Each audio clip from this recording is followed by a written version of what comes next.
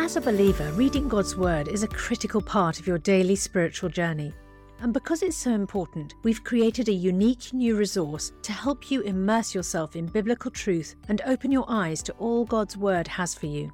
It's a free PDF download called The Word 1-to-1 that takes you on a guided journey through John chapter 1. With biblical text and short commentary, each page provides insights that will strengthen your faith in an easy-to-read guided format. There's truly no other resource like this. Download your free PDF copy today at premierinsight.org/resources. That's premierinsight.org/resources.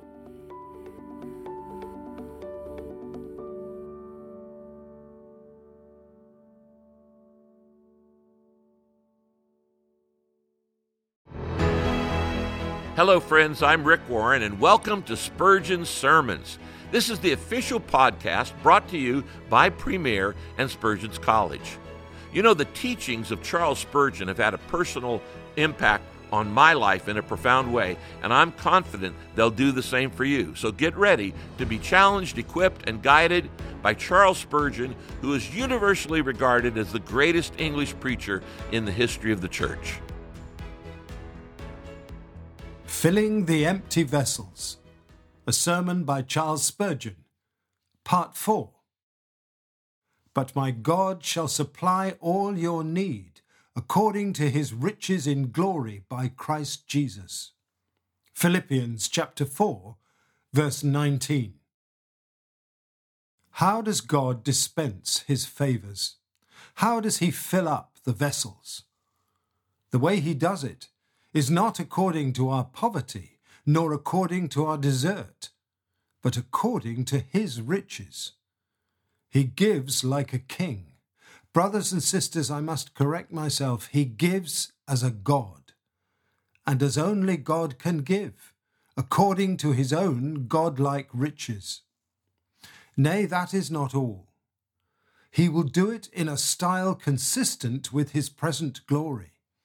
It is according to his riches in glory, which means that as rich as God is in glory, so rich is he in giving. He never demeans himself in the mercies that he gives.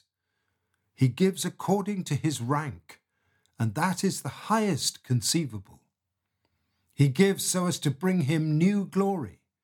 I never heard of one of his children receiving a great blessing from him and then saying that it did not glorify God to bestow it. No. The more he gives, the more glorious he is in the eyes of men. And he delights to give, that his glory may be seen, and that the riches of his manifested glory may be increased. Withholding would not enrich the Lord of heaven. Rather would it impoverish him in glory. But giving enriches him with more revealed glory, and he therefore delights to scatter his bounty. The fact is, brothers and sisters, God gives gloriously. The calculations of God, did you ever think of them? Well, let me say that he always calculates so as to leave something to spare, by which to illustrate the infinity of his goodness. I know that it is so. He does not give us just as much light as our eyes can take in, but he floods the world with splendour, till we shade our eyes amidst the blaze of noon. After this fashion did his only begotten Son feed the thousands, when he multiplied bread and fish for them to eat. We read that they did all eat. No doubt they were hungry enough to do a great deal of that sort of labour. So far, so good. But it is added, and were filled. It takes a good deal to fill men who have come a long way into the country and have had nothing to eat for a whole day, but they were filled, fainting and famished though they may have been. Yes, but do not stop there. And they took up of the fragments 12 baskets full. The Lord always has baskets full of leavings, remaining for the waiters. He will be sure to fill all your needs till you have no other need remaining, and have provision on hand for needs not yet arrived. Will the day ever come when we shall say, "Bring yet another need for God to fill," and the answer will be, "I have no more needs," then the oil of grace will stay. But it never will till then. Nay, according to what I have said, it will not stop then, but it will go on flowing and flowing and flowing and flowing, world without end, according to his riches in glory by Christ Jesus. The Lord will give enough, enough for all time, enough of all, enough for all, and more than enough. There shall be no real need of any believer, but the Lord will fill it full and exceed it. It is a wonderful expression, filled with all the fullness of God. It pictures our being in God and God in us. One has illustrated it by taking a bottle, holding it in the sea, and getting it right full. There is the sea in the bottle. Now throw it right into the waves and let it sink, and you have the sea in the bottle and the bottle in the sea. So God enters into us, and as we cannot hold more, he makes us enter into himself. Into the very fullness of Christ are we plunged. What more can the amplest imagination conceive or the hungriest heart desire? Thus God will supply our needs. Well may you fill others, who are yourselves so filled by God. Well may you serve his cause with boundless generosity, when the infinite liberality of God is thus ensured to you. Lastly, let us notice by what means the Lord fills our needs. It is by Christ Jesus. Does God supply all his people's needs by Christ Jesus? Yes, first by giving them Christ Jesus. For there is everything in Christ Jesus. Christ is all. The man who has Christ has all things. As the apostle writes, "All things are yours, for ye are Christ's, and Christ is God's." You will never have a spiritual want which is not supplied in Christ. If you need courage, he can create it. If you need patience, he can teach it. If you need love, he can inspire it. You want washing, but there is the fountain. You require a garment, but there is the robe of righteousness. You would have great wants if you went to heaven without Christ, but you shall not go there without him. Even there he shall supply you with everything. He it is that prepares your mansion, provides your wedding dress, leads you to his throne, and bids you sit there with him forever. God will supply your eternal needs by giving you Christ. Moreover, all things shall come to you by virtue of Christ's merit. You deserve no good thing, but he deserves it, and he says, "Set it to my poor servant's account." You may use Christ's name at the bank of heaven freely, for though God might not give his favour to you, he will always give it to his dear, dying, risen, pleading Son. When Jesus' name is quoted, all things are yielded by the Father. God will give you all things by Christ. Therefore, do not go to anybody else after those things. If you have begun in the Spirit, do not attempt to be perfected by the flesh. If your only hope is in what Christ has done, stick to that and add nothing to it. Be this your motto: none but Jesus, none but Jesus. Jesus is our all. We are complete in him. We need no addenda to the volume of his love. Christ, and Christ alone, shall supply all your need. All your fresh springs are in him. It pleased the Father that in him should all fullness dwell, and of his fullness have all we received, and grace for grace. Now once more, I would to God that some poor soul here that has no faith, that has no good thing about him, would nevertheless look over his house and see whether he has not an empty vessel somewhere.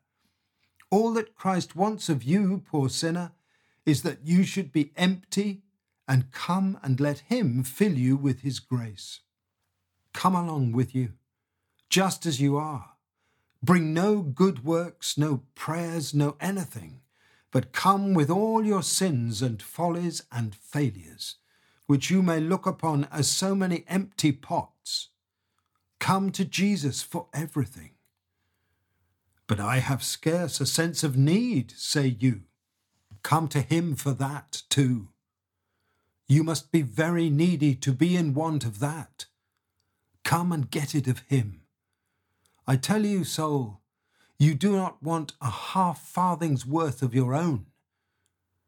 For what you think you have will only keep you back from Jesus.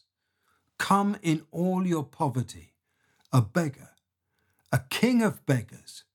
Come and be made rich by Jesus. You that have not a rag to cover your sin with, you that are only fit to be put into the devil's dustbin and thrown away as worthless. Come along with you. My Lord Jesus is ready to receive those that Satan himself flings away. If you are such that you cannot find anything in yourself that is desirable, and even your old companions who once cheered you on now think you too mean for them, yet come into my Master's company. Be not ashamed, for my God will supply all your need according to his riches in glory by Christ Jesus. As for you that have not trusted my Lord, and boast that you can do very well without him, I suppose I must leave you to fight your own way. You declare that you will carry on your own business and will not be dependent upon God, nor fall into any fanatical ideas, as you are pleased to call them. But we shall see. Already we see that the youths do faint and are wearied, and the young men utterly fall. We see that the young lions do lack and suffer hunger, and also that the best laid plans of wisest men go oft awry, and they have felt assured that they could fight their own way. Even they have come to terrible failure. We shall see how you fare. They that mount up with wings as eagles and are proud and vainglorious, even these go down to destruction, so that no flesh hath whereof to glory.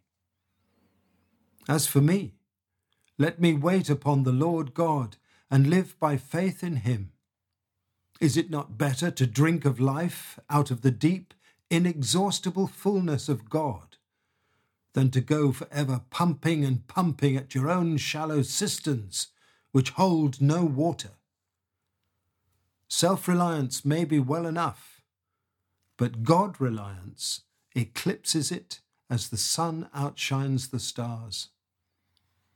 O rest in the Lord and wait patiently for him. Trust in the Lord and do good.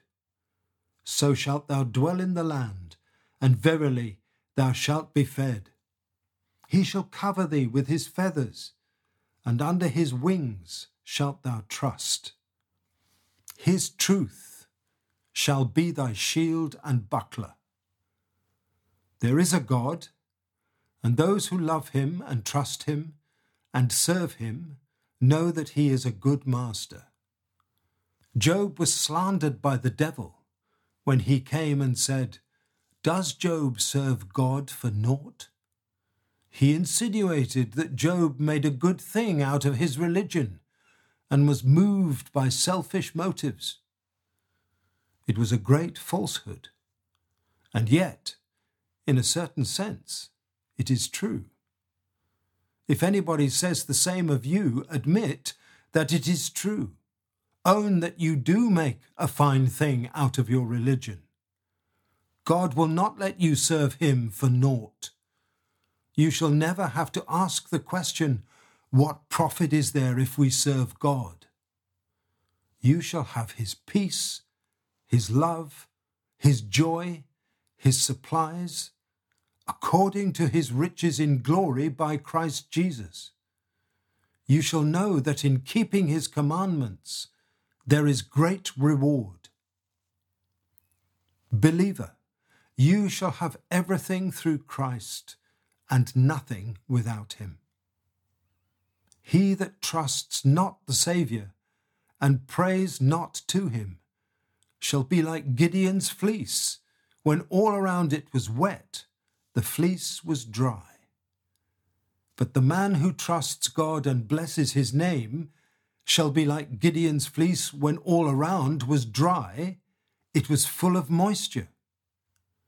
God will not hear a man's prayers except through Christ Jesus. But if that name be mentioned, the gates of heaven fly open. God withholds no real good from the man or woman of God who is in Christ. But our plea must be Jesus first and Jesus last, and Jesus in the midst. We must present the bleeding lamb before God each morning and each night. I pray you, seek no mercy of God apart from Christ, but lay hold upon God in Christ. And you have enough for all your need. May God, the Holy Spirit, cause you to abide in Christ Jesus for his name's sake. Amen. Thank you for listening, friends. This podcast was brought to you by Premier in association with Spurgeon's College. For more Christian podcasts, sermons, and music, head back to the website premier.plus and sign in for free.